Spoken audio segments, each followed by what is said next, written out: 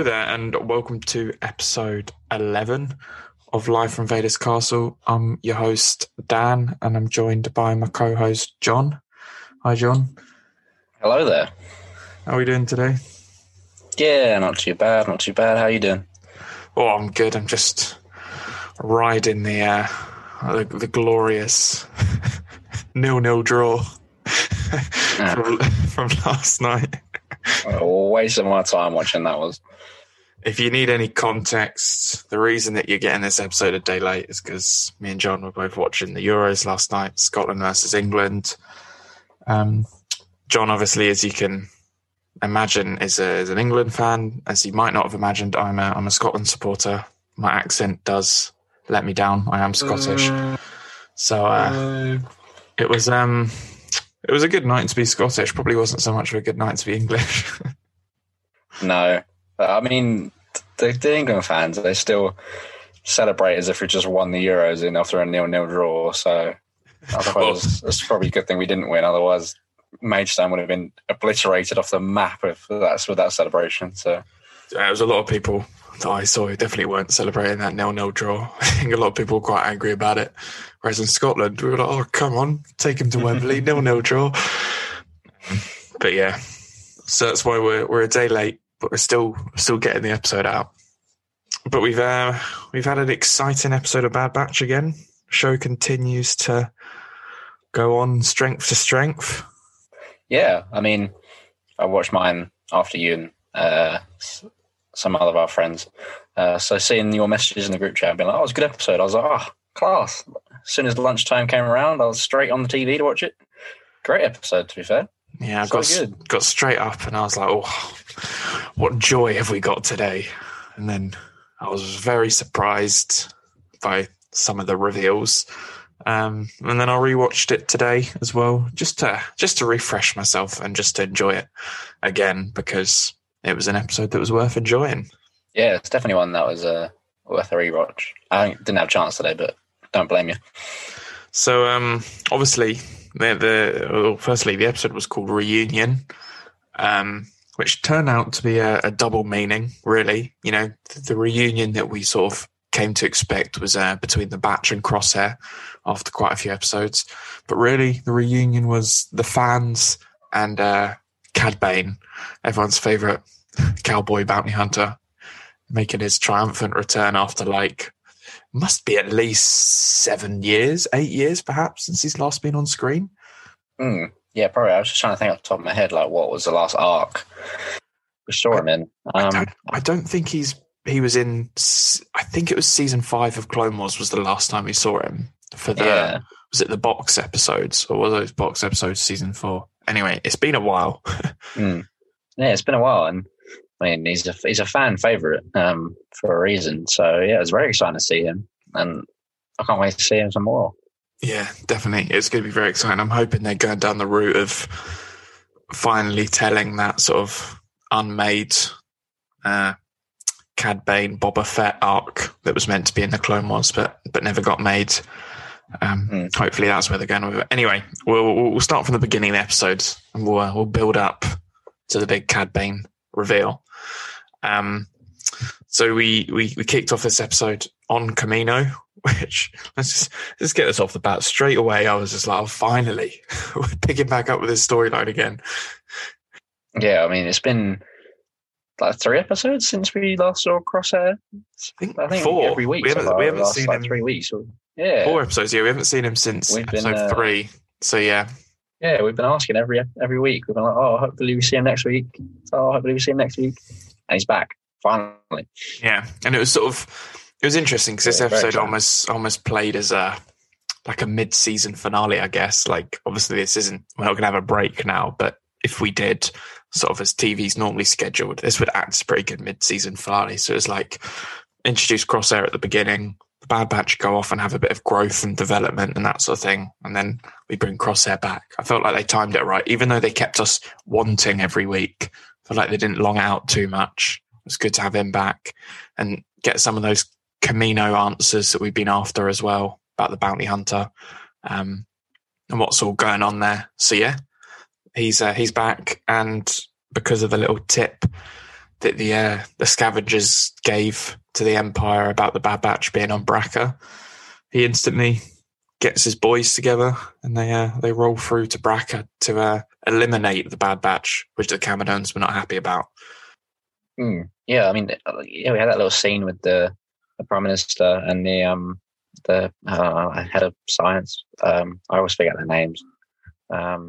Nala Se and Lama Su, but I don't know which one's which. Yeah. Yeah, as soon as the conversation started, I was like, or I think when the Imperial Guard was talking about, the Imperial officer was talking about exterminating the Bad Batch, and like they had cut to that single shot of the Prime Minister's head, and he looked rather concerned. I was like, oh, that must mean that they've hired the. I was like, oh, it's confirmed that they've hired the bounty hunters because they want to get Omega back safe. Yeah. So that tied it up nicely, I think. And I think that obviously a little bit later in the episode, but yeah, that scene with them sort of not only confirmed that it was them who hired Fennec Shand, but then he said bounty hunters plural, and I was like, oh no, they've hired lots of bounty hunters, haven't they? And then I was thinking which one's going to pop up later this season? Is it going to be Bosk? Is it going to be Dengar? Is it going to be Boba? Which one could it possibly be? And they didn't keep us waiting that long to figure out what other bounty hunters is on the case. I mean, I suppose that conversation was actually after Crosshair and all that stuff with the Bad Batch. They all just seem to blurge into one. Some of these, what's happening in these episodes. Yeah, well, I guess we're even that happened a little bit later. There's still Kamino. We're on what happened at Kamino, so I guess it's fine. We're not jumping too much. But yeah, it's very clear they want to keep Omega particularly alive, which is obviously why they hired Fennec Shand in episode 4 to grab her. We sort of clocked onto the fact that she wasn't trying to kill Omega, so we had this feeling. We were correct. And turns out that they also hired Cad Bane and possibly more. I mean, it said bounty hunters plural, so it could be more than just Cad Bane and Fennec. So we'll see if that goes anywhere. Even though they've already got the bounty that they were after. So yeah, what did you think about all these the Kaminoans' little machinations here?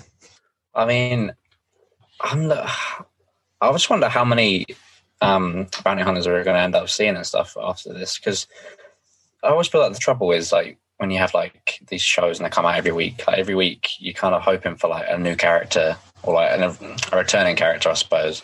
And then as long as it's got to make sense, or like you can't just throw them in there. So I'm kind of hoping that there's some more bounty hunters, but I'm just kind of hoping that it doesn't end up being just like a absolute like ridiculous amount just for like the sake of it. Yeah, I was thinking that like the War of the Bounty Hunters going on in the comics at the moment. It's like Lucasfilm are just loving their bounty hunters right now. We've got them. We've got the bounty hunters popping up in obviously the Mandalorian, then Bad Batch, and then obviously we got Book of Boba Fett at the end of the year. It's a good year for bounty hunters. Yeah, I mean, I was kind of hoping that it's like similar to Empire Strikes Back, where Vader hires that's probably like 6 to 8, I think, maybe there. And it's about 6, yeah. Yeah, I think 6 would be a nice limit. I think any more than that, then you're kind of just being a bit silly with it, just throwing money away at that point to the bounty hunters. But yeah, so, yeah, I'm excited. It was good to see that obviously the Kaminoans, we still don't know why they want Omega so desperately and what Omega really is. I guess that's the little dangling thread that we might find out next week, now that we know that they're going to have her back in their possession fairly soon. So that is definitely the sort of the lingering thread that's got me the most interested since they sort of introduced it earlier on as Omega. You know, what is the purpose of her clone? What is her clone's enhancements? Why the Kaminoans are so desperate for her? Because I mean, they're definitely not happy with the Empire. So, you know, what it is they're secretly up to, what they're planning. It's all got me very hooked. Yeah, I think there was a line from the Prime Minister as well during the same conversation about like their contingencies, which obviously Clone Force 99 were like their contingency plan. It's like, contingencies for what? Well, obviously, like I'm assuming it's contingencies for like the Empire taking over and no longer wanting clones. Mm-hmm. And it's like, is it like a contingency where Clone Force 99 are meant to be like the best products the Kaminoan have available, so like they'll keep their services, or is it more like Clone Force 99 are going to be like used to like fight against the Empire because they're getting too powerful for the Kaminoans. It's like, what is happening? Yeah, so you pulled that contingency. Yeah, I forgot about that. They specifically used that word, which I think, obviously, I imagine you're right that it's the fact that the Empire are going to be moving away from clones, and they need some sort of plan to keep the Empire wanting clones because obviously money. So yeah, whatever this big contingency plan that they've got is, I imagine we're going to find out by the end of the season. I imagine it's sort of the big plot of this season, sort of the overrunning plot is whatever's the Kaminoans are up to. But yeah, we definitely got like some more juicy bits this episode to keep us guessing. I think that's one of the main things from like the episodes that come out weekly is like you need to have like little threads that we can pull at. Because I think if you don't have that, then there's no reason to like come back every week. So I think they've plotting it up nicely. I think that it's not happening too quickly, but it's like at a good pace where it's keeping you hooked without giving away too much. Yeah, it's interesting because even though like, a lot of people say that this really does feel like, season 8 of the Clone Wars, obviously even more now that we've got Cad Bane, big Clone Wars character back, but like sort of structure-wise, this does feel so much like Rebels in the sense that, every season has sort of like a big overarching plot. The whole of Rebels show had one sort of overarching plot, but then sort of each episode has a sort of little adventure that sort of ties in. You get through a few threads that might lead into the next episode or the sort of conclusion of the season, but it sort of keeps you guessing along the end, and then you get your answers, and then a new threat comes about. So I feel like the show's sort of taking that Rebels structure, and I feel they're doing it really well. I'm really enjoying it. I think the pacing of the show has actually been near to flawless, to be honest. No, I agree. Actually, that's a good point. I suppose the Clone Wars, apart from maybe like season 7, I suppose, like towards the end, it was all like, you had like 2 or 3, 4 episodes, and that was it. Like literally, because some of the early seasons weren't even in like order. So you could go from like episode like 13. And then that would then directly tie back to like episode 2, and So I think this is a much smoother way of doing it, and it's definitely a lot more like Rebels than it is Clone Wars. And as you said, it's really well paced, so that's good. And I think, we'll obviously get onto what's going on with the batch, but I think the time that we've spent these last 4 episodes just really with the Bad Batch, even if it seemed like fairly mundane missions that they were going on, the time that we've spent with them, I'd argue, made the impact of this episode hit so much harder. Like if we had just gone straight from episode 3, which I've seen a lot of people saying that we should have just gone straight from episode 3 and jumped to this episode and skipped all the gap. And if we had made that jump, we wouldn't have the relationship that the batch have got now, that sort of family unit togetherness, with Omega being taken away at the end, would not have hit anywhere near as hard if we hadn't spent the time with Omega the last 4 episodes where you haven't seen Crosshair and the Empire and the Kaminoans and that sort of thing. So I do think that they paced it really well for that reason, because it paid off really, really well in this episode because we've had that time. No, I completely agree. I think we said this in a previous episode, like about how like you get the emotional endings from like the Rebels seasons or like at the end of Clone Wars, only because you have these episodes where not much is being done, I suppose, but then it's like relationship building. So I think after this episode, it goes to show that they were definitely, in my opinion anyway, they were definitely like worth the time. Yeah, so I agree completely with what you just said. So where were we? We were back on Braca. All right, this is a moment that actually one of my favorite bits of the episode was Wrecker teaching Omega how to defuse bombs.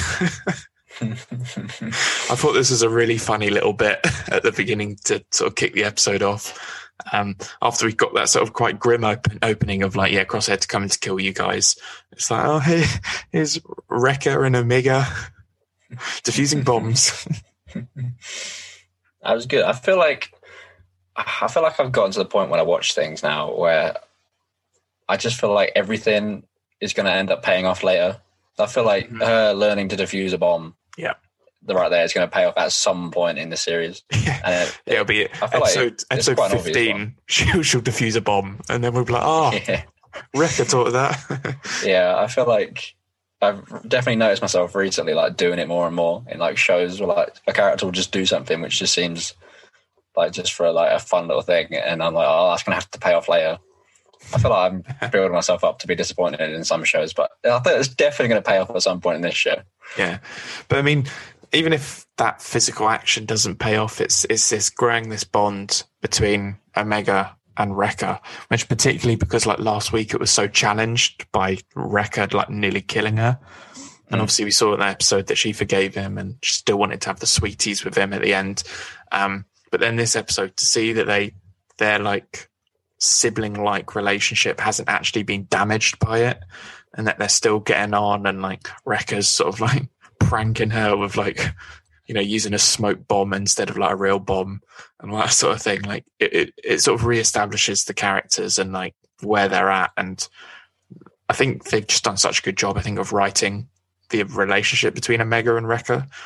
In the first few episodes, I was just really impressed with the way that they wrote Hunter and Omega.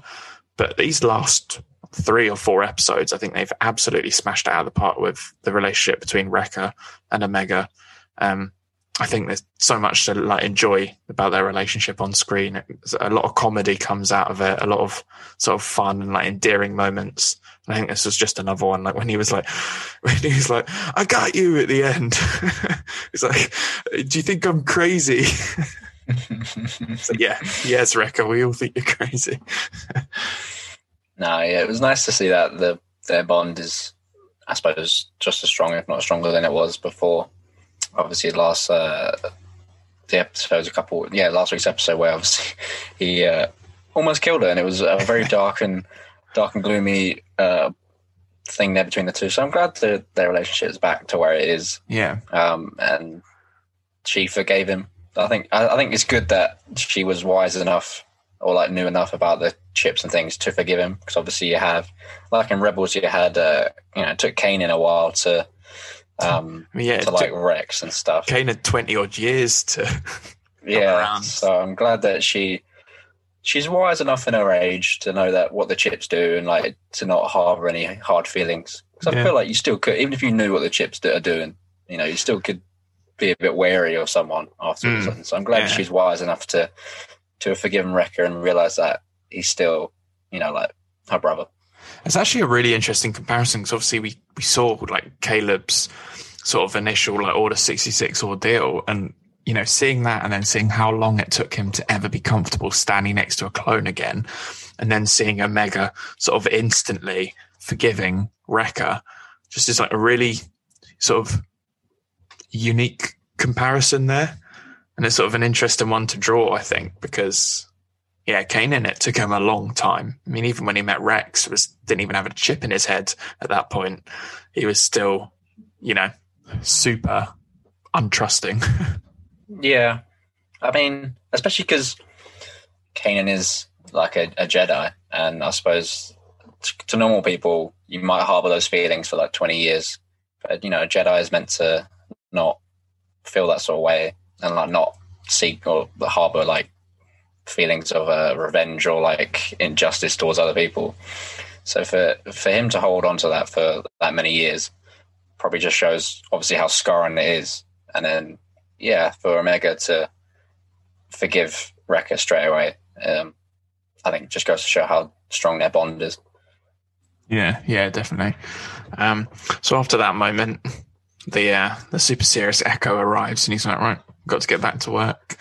And then I think this is a really cool little Echo moment when they were sort of walking across a sort of big open space, and he clocked the light glinting off of the scrappers' sort of binoculars, and then they managed to stun 2 of them before the third one sort of flew off, and Wrecker jumps on after them, and they managed to stop the guy flying away, which I thought was a cool little action sequence. It's nice to see sort of Echo in his classic military mood, as he always seems to be at the moment. I like that little scene. Yeah, it's cool. Shows that Echo's still on form.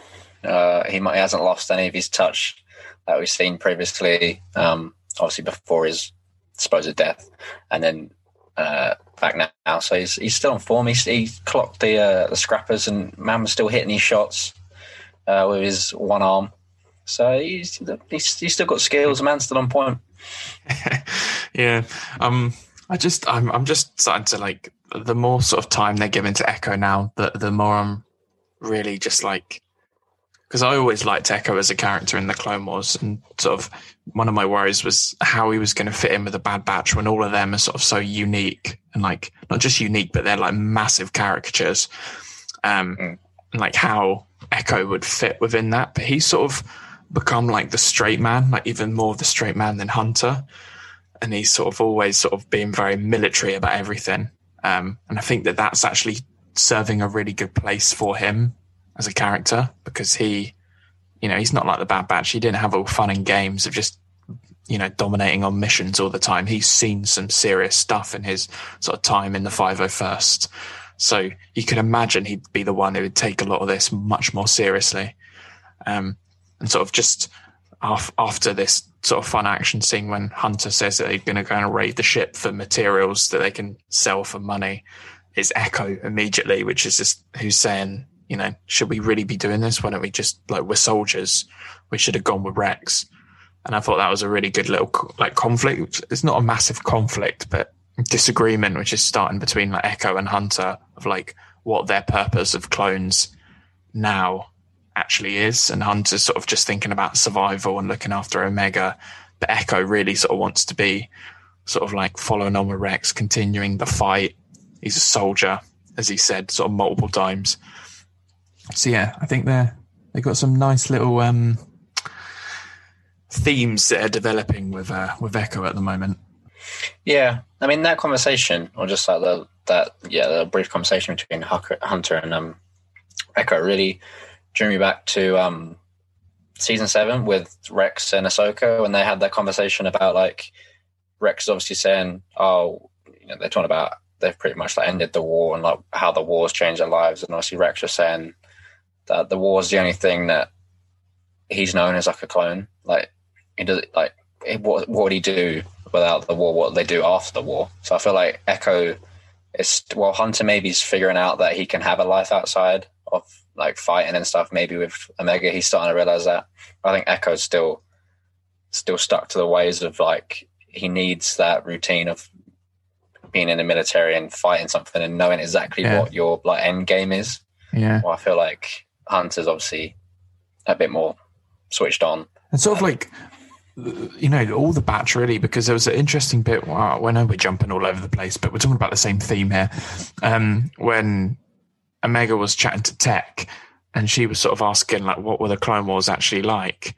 And his answer was a really funny, like, line, but it was just like, the primary mission was to fight multiple battles. And she was like, no, what was it really like? And he just said, yeah, I just told you.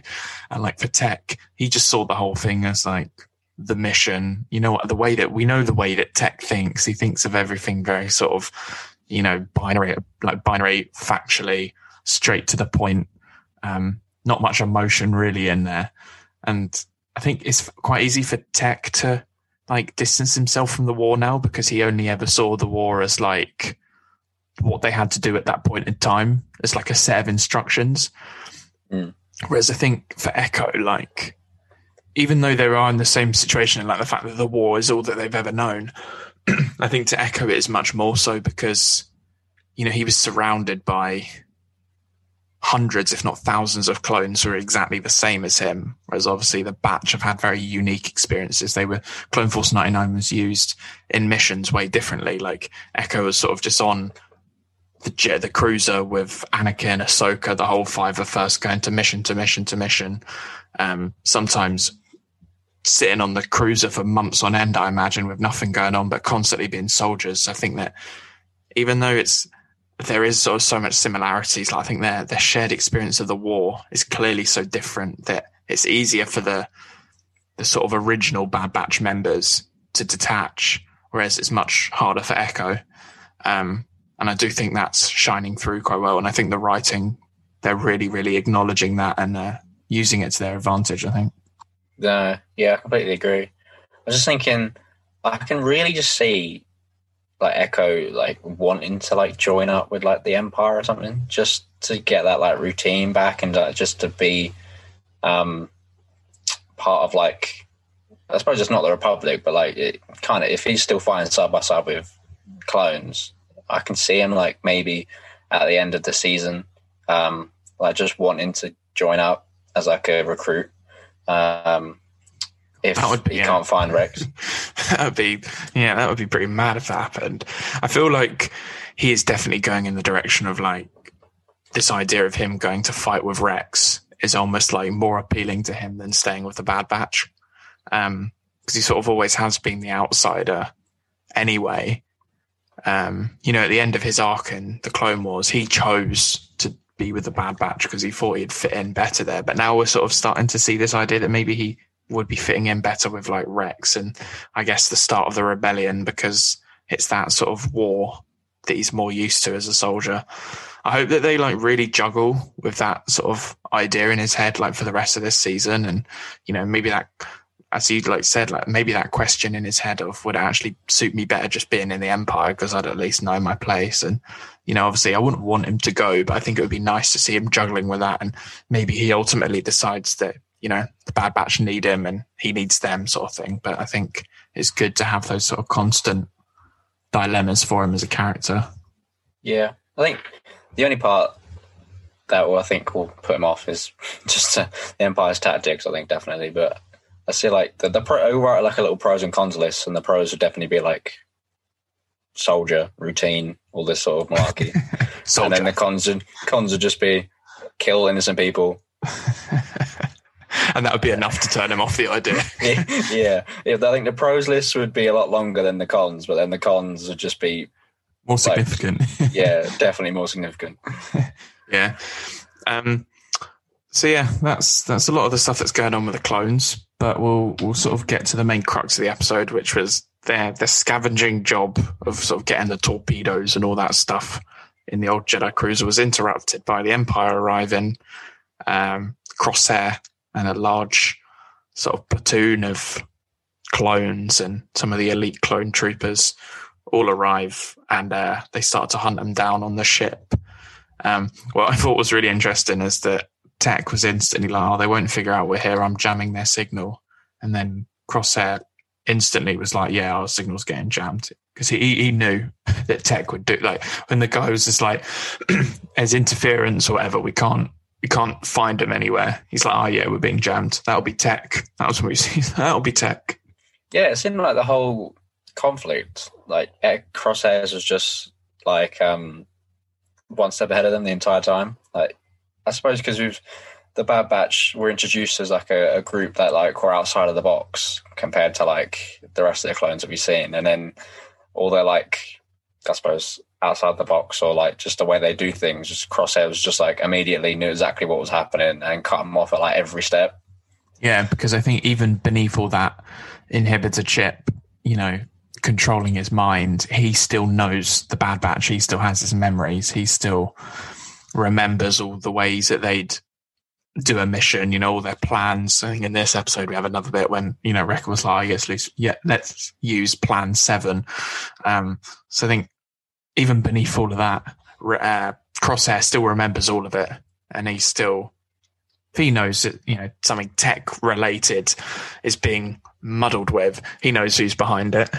And then even with when they sent the message out, they'd like go to the hangar, sort of trick the batch away from the hangar, and then Crosshair ambushed them. As you said, he was one step ahead of them the whole time. And I think that's because of how well, obviously, he knows them. Which I do think is interesting that they're making such a point that Crosshair can still call back on all those memories, even though in his mind he's still obviously being controlled by the chip. So I think maybe hinting to the fact that Crosshair's not completely gone, possibly. Yeah, I mean, that's a good point, actually. I agree with that. So, I mean, yeah, exactly. Because he put the message out to them to go to the hangar, knowing that Tech had already hacked their comms, so they'd hear it. and then cut him off to wherever they went, which is what the armory deck or the cannons deck or whatever it's called. Cut him off there. So yeah, he's definitely not just like, it's not like he's just got the plans or like the memories in his head. Like he, what am I trying to say? He's aware of them enough to come up with new solutions to them, I suppose. So it's not just the fact that he can see these old plans, but like he's smart enough and aware enough to figure out new solutions based on the information he's been given. Yeah, so, he's not quite as I don't think he's quite as gone as previously thought. Maybe. Yeah, and I thought that whole artillery room sequence was awesome. Like the tension in that, like particularly when he was just like go straight for the girl, like the fact that, you know, that was pretty twisted out of the whole group. They're just like, yeah, aim for the child. But that whole standoff, obviously, with Hunter sort of, you know, confronting Crosshair after all this time, and Omega being like, remember what I said, like, this isn't you, and trying to get through to him and obviously not working. And Tech behind the scenes is like, yeah, just splice into this artillery echo real quick. I thought that was a really cool sequence, and sort of the action when the roof fell down, and then obviously you had Wrecker doing his usual, just throwing clones out the window, and even Omega got a little moment where she got the bow out and shot a couple clones. I think my favourite takedown of clones in this episode was, well, not clones, but like favourite enemy takedown was Wrecker lobbing the proton torpedo directly at the flame trooper's face. Yeah, I really like that. It's like he's like, direct hit. Yeah, absolutely yeets it at her. That did crack me up, actually. He's very happy with himself. Yeah, I love any way that Wrecker finds to to like defeat enemies, whether it's throwing like one enemy into another, or just lobbing them out of windows, or throwing torpedoes directly at their faces. It's just, he's always got a fun way to do something. Yeah, the man's creative. We've got to give him that. Yeah. And then obviously they escaped that little encounter. It wasn't enough to sort of put Crosshair down. He was still about. And they moved into the, what was the description like? The bit inside the ion engines, which I thought, just, we're going to have to take a slight sidetrack here. The cinematography in this episode, the animation, oh my God, it looked incredible. Like that shot where they sort of walked into the big engine room, and it was like you saw the whole thing, and they were like just shining the torch. You could even see like the dust in like the torchlight and everything. Like the quality of animation is, it's ridiculous. They've just leveled up so much at this point. Yeah, it's so good. I think Jack mentioned the other week about something with the helmets there, when they were putting on the helmets, the animation there. And ever since you said that, like I think I've definitely found a new appreciation for the animation in this show. I hadn't really realized just how good it was until I think he pointed that out, and then ever since then, it's just been like, oh, Jesus, this is unbelievable. I feel like the whole season so far, the animation's been incredible. There was something about this episode in particular with like the cinematography, like the colors, like everything. There were some shots of just like Braca in the distance with like all the sort of crashed Star Destroyers when Omega was looking out the window, and it just looks like incredible. Like, genuinely looks better than live action a lot of times. So yeah, just the more animated Star Wars they do, the better, because the level of, you know, animation, cinematography. We'll get into the sound design and the music later, but like everything is just so high quality. It's ridiculous, really. Yeah, I just had to mention it because it really blew me away, particularly that shot of the torch shining across the thing, and I saw the dust particles, and I was like, goodness me, they're really going for it. No, yeah, it's so good. And I thought in the couple minutes after that as well, when Crosshairs orders the troopers to like turn the engine on, trapping the Bad Batch between like either being vaporized by the engine or sniped by him. When they turn the engine on, it's like, the colors that came out of the, I don't know, like the ion reactor or whatever it is. It's again looked unbelievable. Yeah, I loved a little moment just before, like literally just before they got to that bit when Omega was asking about like the engine, and like Tech was giving her like a really big explanation, and then Rekka was just like, "Shut up," and Tech was just like instantly silenced. I just thought that bit was so funny. I feel like. Yeah, I feel like Rekka was sort of the audience in that situation. It was just like anytime Tech just like starts going on about something, you're like, come on, Tech, shut up. Who is this guy? Is he like the guy who writes all the Wikipedia articles? It's like, we get it. I do love Tech. I think he's such a great character, and he plays such a good. I think he's one of those characters that, like, on his own, I wouldn't really find him that engaging, but within the team that he's in, I think he works perfectly. Yeah, no, he fits in really well within the team. Yeah, I think they all just bounce off each other really well too. Yeah. And then obviously the sort of big explosion here was as you said, they were stuck between getting sniped or getting vaporized. So they hatched a little plan to blow the engine in half using loads of little explosives, which I thought was pretty cool. And then they're separated. As the thing falls apart, Hunter's with Omega, and then the rest of the boys are together, and Crosshair gets burned quite badly in the face, which at first I was like, you've just been burned by a massive thing and you've just got a little bit of red under your eye. You've gotten away lucky there. But then obviously later on in the episode we see him with a Vader mask on, basically, so clearly he did get pretty fried by that engine. Yeah, that's what I thought at first. I thought, oh, he's gotten away with that quite lucky. He's come across with just some mild sunburn or something on. And then, yeah, later on he's like got like forecasts on. He's got like a mask. He's got like wraps on his head. And I was like, Jesus, this man's been sizzled by this engine. Yeah, I'm really interested to see what, like, maybe in that next episode, like, he's wearing like some sort of like prototype, maybe like the Death Trooper armors. Yeah, that's exactly what I was thinking. I think that the fact that he had that mask on, to me, suggested that he's basically going to be like the Death Trooper prototype. Because I think that's the whole deal with the Death Troopers, is they had sort of a little mask under their helmet as well, and I think they were pretty like scarred underneath the helmet as well. I think they were pretty messed up. So yeah, maybe they're connecting that whole thing together to Rogue One, which would be really cool. So yeah, obviously big action set pieces so far. You know, the Batch getting chased by the Empire. I thought all of this was awesome. I thought there was some really cool character moments. As I said, really cool sort of animation, cinematography. Omega just like playing the part within the show so well. Even she getting some moments to kick ass, but then Hunter having to save her. All of that really good. And that was me thinking, right, that's been a pretty sick episode, and I'm pretty excited by this. And then we sort of cut to a load of dead clones outside the Marauder, outside the Bad Batch's ship. As soon as I saw this, I was like, oh, here we go. Fennec Shan's back. I did not expect this. Like, do you know the moment that I actually clocked that it might be Cad Bane? Was like when Hunter and Omega's like head like popped up over the little thing, and they saw like all the dead bodies. Like the music cue there like changed instantly to sort of like a really sort of like Western style.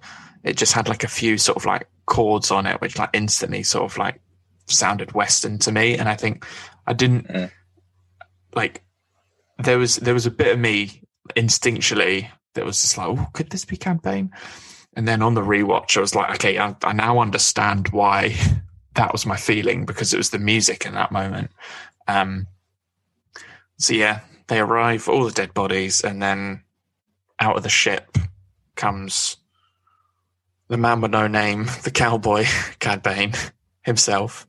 I loved the scene so much. I actually thought this scene was chef's kiss. Oh, it was incredible.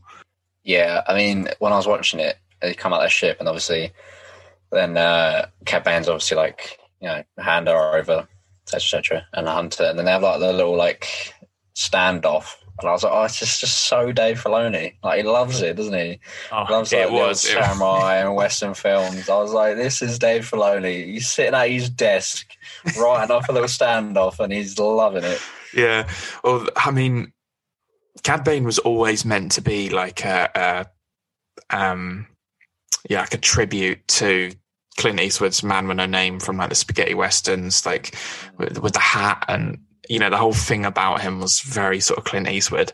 So the fact that, and this is where I want to go off on the music, because the Kiner brothers, I think they've done the Clone Wars, Rebels, and this is them at the top of their game. Some of the scores that they've done have been ridiculous. Like the Bad Batch theme is great, but like the way that they change it based on like the different things that are going on in the show, like just when they were planting all the explosives, they were playing the Bad Batch theme, but it was slightly higher pace and more intense because obviously, they had a countdown, they had a timer. But this sort of like massive Western Star Wars score that they had for this like Mexican standoff.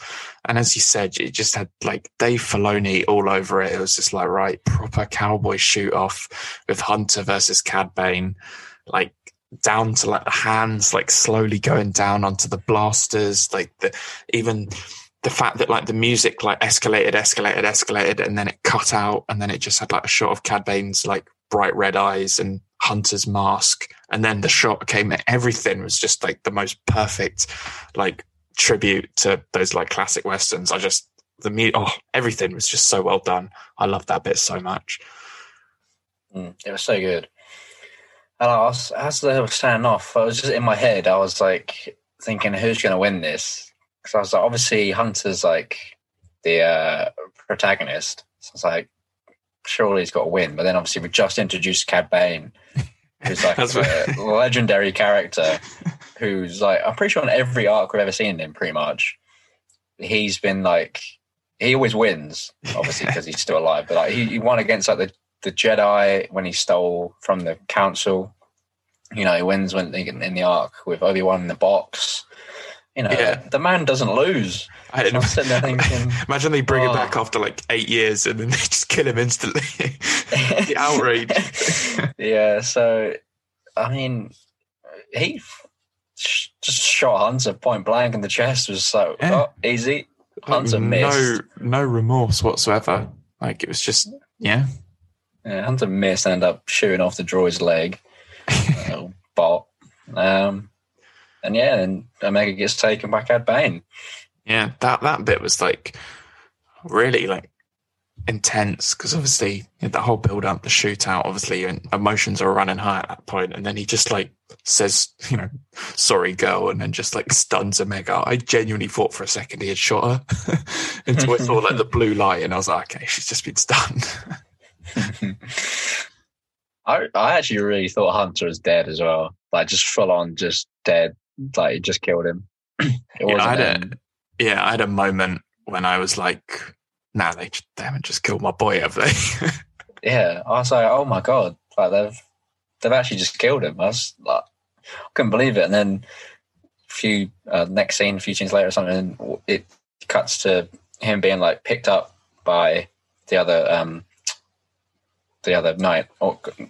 clones in 99, and they like carrying him to the ship while being shot out by the rest of the clones.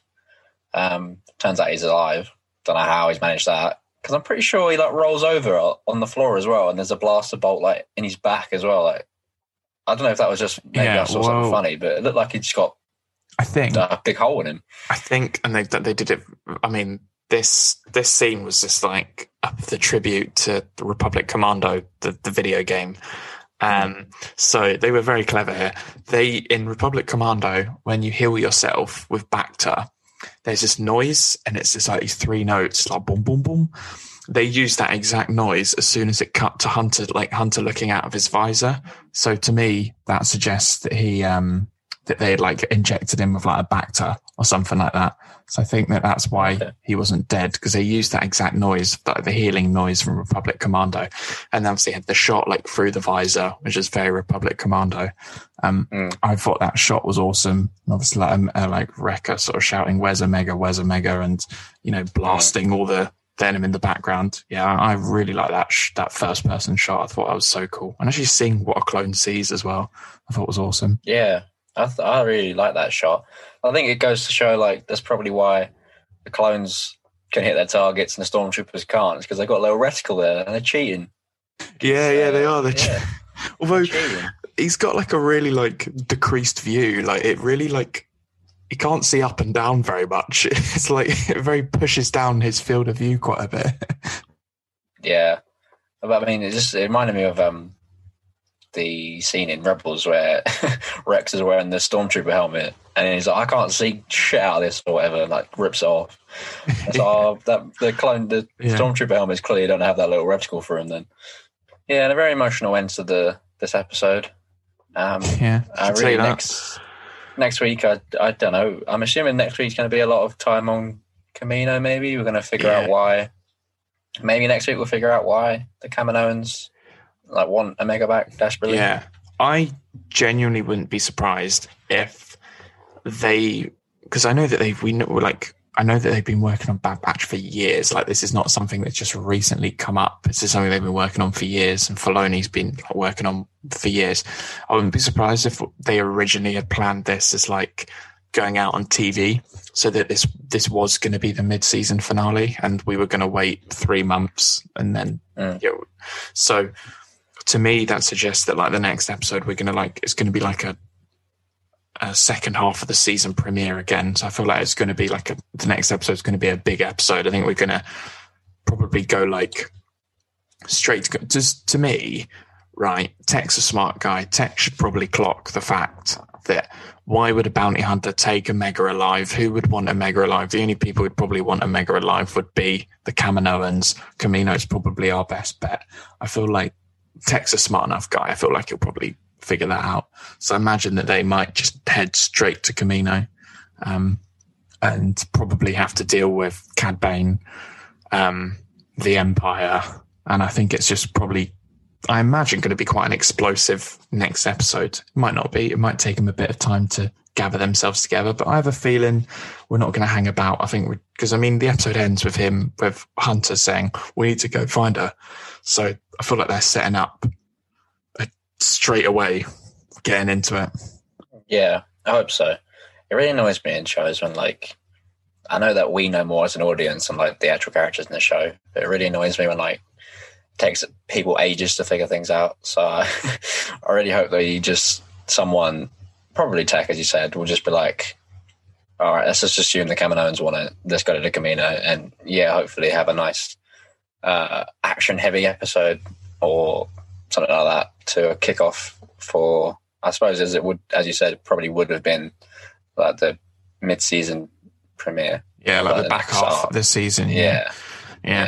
I do think what has me particularly intrigued is obviously what's going on with Crosshair. We saw him sort of jump up and immediately sort of say, oh yeah, catch him, whatever. So we know that big hit to the face hasn't, changed his programming or anything. He's still nasty Crosshair. But now he's got loads of burns on him. So as he said, is he a proto-death trooper? How long is it going to take the batch to bring him back? Is he ever going to get brought back? So there's a lot of stuff going on with Crosshair.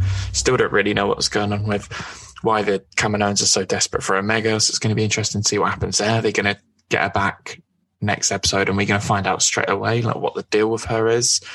Cad Bane, all the bounty hunters, are there going to be more? How are they going to play into it? I feel like we're definitely going to see a lot more Cad Bane. I think they brought him back and fans have got really excited. So I think we're going to see some more. What I would be really interested in is the unused Clone Wars arc is Boba gets the dent in his head, the dent in Boba's helmet. Cad Bane is the one who does that dent in his helmet, and then Boba goes around and kills Cad Bane. So that was the unused arc. It's not canon, so they can adapt it. What I'm think could be interesting is, are we going to see that in the back half of this season sort of take place over a couple of episodes? Will we see young Boba, etc., or are they going to save that and Cad Bane's going to survive this series and ultimately survive all the way through to when Book of Boba Fett's taking place, and we might see a live action Cad Bane? Who knows? So it's going to be interesting to see what they do with it. But clearly, big man Filoni's got a plan because he brought him back. I was very, very excited. I physically fist bumped. And I was just yes. When I saw, when I heard Cad Bane's voice, that very distinguishable voice. I think my reaction was just like, oh, something like that. I was sitting in my chair. I was like, oh, cool. Cringy like that. But yeah, I mean, it'd be a shame. I can't imagine they'd, give him to us in like the last minute of this episode and then do nothing with it in the next episode or one after. So I'm assuming there'll be a lot more Cad Bane to come, which is good. Yeah. Yeah. So, overall thoughts on this episode? For me, I loved it. I think I said this about the last one. I think this is probably one of the best episodes. If not for me, I think this actually might be my favorite episode now. It's just so much good action. It looked incredible. It sounded incredible. There's some really funny moments, big surprises, some big plot changing direction moments as well, and a big cliffhanger at the end. So 10 out of 10 for me. This is probably my favorite episode of the series so far. Yeah, I completely agree. Actually, 10 out of 10 episode, unbelievable. I genuinely could probably just watch that episode over and over again. It was so good, and it set up so many things that have got me excited. That I just really can't wait for next week's episode. Yeah, and I think, so far with the Disney Plus shows, we've had Mandalorian, 2 seasons of it, and now Bad Batch. They're knocking it. You got to give credit when it's due to Disney. They're knocking it out of the park. I think the Bad Batch has definitely had so far the most consistently good first season of any of the animated shows by a long stretch as well. It's looking incredible. Taking my hat off to Disney, to the mouse. They're doing a good job. I'm really, really liking where they're going with the show so far, and I hope it continues to exceed our expectations. Yeah, I think after this episode, I really have got no idea, just how far it's going to go, in quality. So I feel like they're going to be introducing things in the next couple episodes that are just going to blow your mind, but in a way that's just not for the sake of it. Does that make sense? Yeah, There's always a risk that they're going to try and do too much, but I just feel like they've got it absolutely nailed to the point where it's so good, and what they're introducing is unbelievable, but just the right amount, so it doesn't cross over that threshold of being cringy or whatever. Yeah, and I think the reason that they're succeeding so well of pulling in all these sort of other characters and seeing the world building and all this, the reason that it's paying off is because they've actually just done such a good job of making us love these characters, like the Bad Batch. I liked them in those first episodes in the Clone Wars, but I didn't love them. I thought they were cool, but they've done in 8 episodes, they've taken them from characters that I kind of cared about to I really, really care about. As you said, my breath is taken away when Hunter gets shot there last week with Omega and Wrecker. So many moments now where I'm just scared for them because they could die literally at any point because we have no idea canon wise what the future of the Bad Batch is. So, good characters and a good plot, and you get people actually listening. So, yeah, in Filoni we trust, as always. In Filoni we trust. So yeah, that's a good wrap up to our Bad Batch section. We went on for quite a bit as we thought we would. It's a bit of a bigger episode this week, a lot to talk about. So we were just sort of thinking, because we've had the return of Cad Bane, and last week we were talking about War of the Bounty Hunters. So as we were saying, it's the year of the Bounty Hunters. So we thought we'd nice little segment to finish this week off. We do another top 5 because we love our top 5s, but this time we're going to have our top 5 bounty hunters. Yeah, it's actually quite a fun list to make. I'm gonna let the John Lee go first. Give us your top 5. All right. So number 1, I'm sure it's no surprise, is the boy Boba Fett, GOAT of the game. I was expecting that. Greatest who ever lived, especially now in the last year that we've actually seen him do some stuff and not just fall in a pit and die. Yeah, Boba's had a renaissance, hasn't he? This last year. Yeah. He's always been my favourite though. Ever since, he's always been my favourite bounty hunter. He's one of my favourite characters, even though it was literally the most pathetic on-screen character. He's always just he's captured my imagination. So seeing him in this last year, Mando in the War of the Bounty Hunters series, and I'm in Book of Boba Fett, I'm assuming it's just going to be unreal as well. So, yeah, number 1 on my list. Number 2 is the Mandalorian himself, Din Djarin. I suppose now he's not really a bounty hunter, but that's how he started out. He's got to earn his bread some way. So, yeah, he's number 2 on my list. Number 3 is the man of today's conversation, Cad Bane. Absolute G. I'm sure he's probably on your list as well, to be fair, Dan. Yeah. Number 4, I feel like it might be a bit of a rogue one, but you'll see, is Embo. The old fellow with his like shield hat thing. He's got a little wolf. So I was like, I respect that. The man's got a pet. Is there one point where Embo slides down a hill in his hat? Am I imagining that? That definitely does happen, doesn't it? It does. I think it's in the arc with Anakin and Padme, and like Padme's like ex-boyfriend. Oh, Clovis, yeah. Clovis, yeah. I think it's in that episode. Like he slides down the hill on his hat. It redeems that horrific arc just with him sliding down his hat. Yeah, that's a G. And then number 5 is Bossk, just because he's legendary. I mean, he's been, since he's introduced in Empire Strikes Back, I think he's just one of the most iconic bounty hunters of all time. So, that is my top 5. So it's a strong list. I'll read out my list and then we can discuss it a little bit, because I've got a lot of love for Bossk. He's actually my number 1. Ooh. And just with a caveat, I've decided not to count Din Djarin from The Mandalorian, purely because, as you rightly pointed out, he sort of starts off a bounty hunter and then within a few episodes sort of just becomes a daddy instead of a bounty hunter. So even like if I was counting him, he would be number 1 for me. He's one of my favorite Star Wars characters, full stop. But I decided, just for the sake of the list and having a little bit of fun with it, I'm not including him because he's just too OP when it comes to bounty hunters. So yeah, my number 1 is Bossk. I think Bossk is so iconic. I remember being captivated just by that second that he was on screen in Empire Strikes Back when I saw it as a kid. And then when I've had my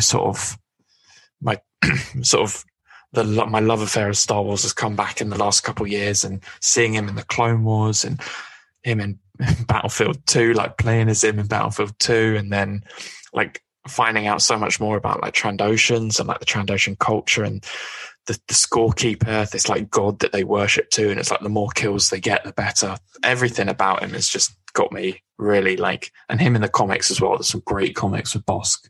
So Bossk is my boy. I really like Bossk. Number 2 would be Boba. Boba would not have been my number 2 a year ago, but after his return in The Mandalorian, like that's him on the hill, just like beating people up with his stick, and then obviously putting his iconic outfit on again. And then him at the moment in War of the Bounty Hunters, everything about Boba at the moment, he's just, I always thought he was awesome. He always like caught my attention in the original trilogy, but I was always just a bit like, he's the one that Han killed whilst blind. But now, he's had his comeback, and I can't wait to see more Boba. So yeah, Boba at number 2. Number 3 for me is Cad Bane. For similar reasons, that we've been talking about all episode. From that first episode of Clone Wars, I saw Cad Bane. I was like, oh, this is a bit of me. I love spaghetti westerns. Good, Bad and the Ugly is one of my favorite films. So seeing a character which so closely mimicked Clint Eastwood's iconic Man with No Name in Star Wars is just perfect. And then honestly, after this episode, I've just rated him even higher, because that shootout with Hunter, even though Hunter's my boy, like he got played, and I've got to respect Cad Bane for that. And then number 4 and 5, I think, you might be surprised with these ones. This is where we get a little bit rogue. So my number 4 is IG-11. So IG-11 being the IG droid from Mandalorian, not IG-88, the OG one from Empire Strikes Back. The reason I say IG-11 is because I always saw IG-88 and thought that is a weird-looking droid, that is a weird-looking bounty hunter, but I'm interested. And then when we finally got IG-11 in The Mandalorian, and that like scene in the very first episode of The Mandalorian, IG-11 is a beast. He's just shooting people, spinning around, killing them all. And then as soon as you think he looks like he might get captured, he's like, yep, I'll blow myself up. I got a lot of respect for IG-11. Like, even before he gets turned into the nurse droid, it's voiced by Taika Waititi. He's a badass. You would not want to mess with one of those IG droids. They're scary. And my fifth place, this is a rogue one. You're gonna be surprised by this. But just recently, with some of the comics, I've just clocked, I really like Zuckuss.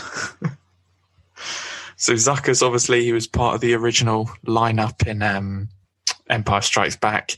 He was the one sort of with the weird bug-like face and the long sort of gown. I always saw him again and thought, that is a weird-looking dude. I wonder what his story is.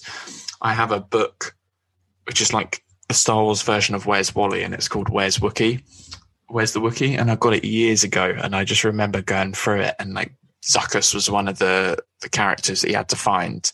And I always thought, this guy's so weird. Like, what is his deal? We know nothing about this. Obviously, he got a story in Legends, but recently he's been in the Bounty Hunters comic quite a bit. He's been involved in War of the Bounty Hunters. His like species have like a really cool thing where they've kind of got like the gift of foresight, and they can sort of predict things that are going to happen, which is quite an OP skill if you're a bounty hunter. Him and 4-LOM are just quite an iconic duo. I've liked him recently.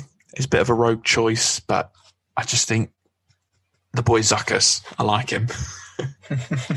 It's a good list, to be fair. Some interesting choices on there. Yeah, I had a feeling you might pick Embo. But yeah, Embo's a good choice. I really like that character. Really good. I also was quite a big fan of Aura Singh as well, from the Zabrak bounty hunter from the Clone Wars. I thought she was very cool as well. Yeah. And who was your last one on your list? Or was Bosk, wasn't it? Bosk, yeah. Well, I think there was a lot of Bosk, Boba, and Cad Bane. They seem to get a lot of love. They're great bounty hunters. We both had them on our lists. Yeah, top bounty hunters. And I think we could probably agree that the more bounty hunters in Star Wars, the better, because I think they're great characters. Yeah, me too. I'm excited to see if we'll get a Star Wars version of Dog the Bounty Hunter. But alas, yet to be seen. Hopefully one day, like a full-on sort of like filmed in the same style as well. Yeah, that'd be class. Right, so I think we should wrap it up there. We've had a good discussion about the Bad Batch, a little discussion about bounty hunters. I'm sure our discussion of bounty hunters will probably continue week on week as more War of the Bounty Hunters comics come out and more episodes of Bad Batch, which are probably going to be featuring more bounty hunters, come out. So if you like bounty hunters, you come to the right place. When is War of the Bounty Hunters? Is it monthly? Yeah, it's monthly. So it's 5 issue. I think it doesn't finish till October. So it's going to be a whole summer of bounty hunters. Nice. And class. The boy Charles Soule tweeted out the other day, he was like, I just finished writing issue 5 of War of the Bounty Hunters. If you thought the final page of issue 1 was mad, wait until you read the final 3 pages of issue 5. And I was like, I'm stressed now already thinking about it. Who knows what's going to happen? But yeah. So that's been episode 11 of Live from Vader's Castle. I've had a good time, John. Have you had a good time? Oh, of course. As always. So yeah, do all the stuff. Follow us on Instagram. Right, let me get this right. We're at Live from Vader's Castle on Instagram and at Vader's Castle Pod on Twitter. So give us a follow. Follow us on all of the podcast pages. I keep on forgetting to do this one. This is one that you have to do. Follow us on the old Spotify, the iTunes, all of that, so you don't miss an episode. Because we are here every week. Whether we come a day late and drop it on a Sunday instead of a Saturday, we here. We are here. Consistent. So yeah, that's been us. Thank you very much for tuning in this week. And we'll catch you in next episode. Yeah, thanks for listening. See you next week. Bye.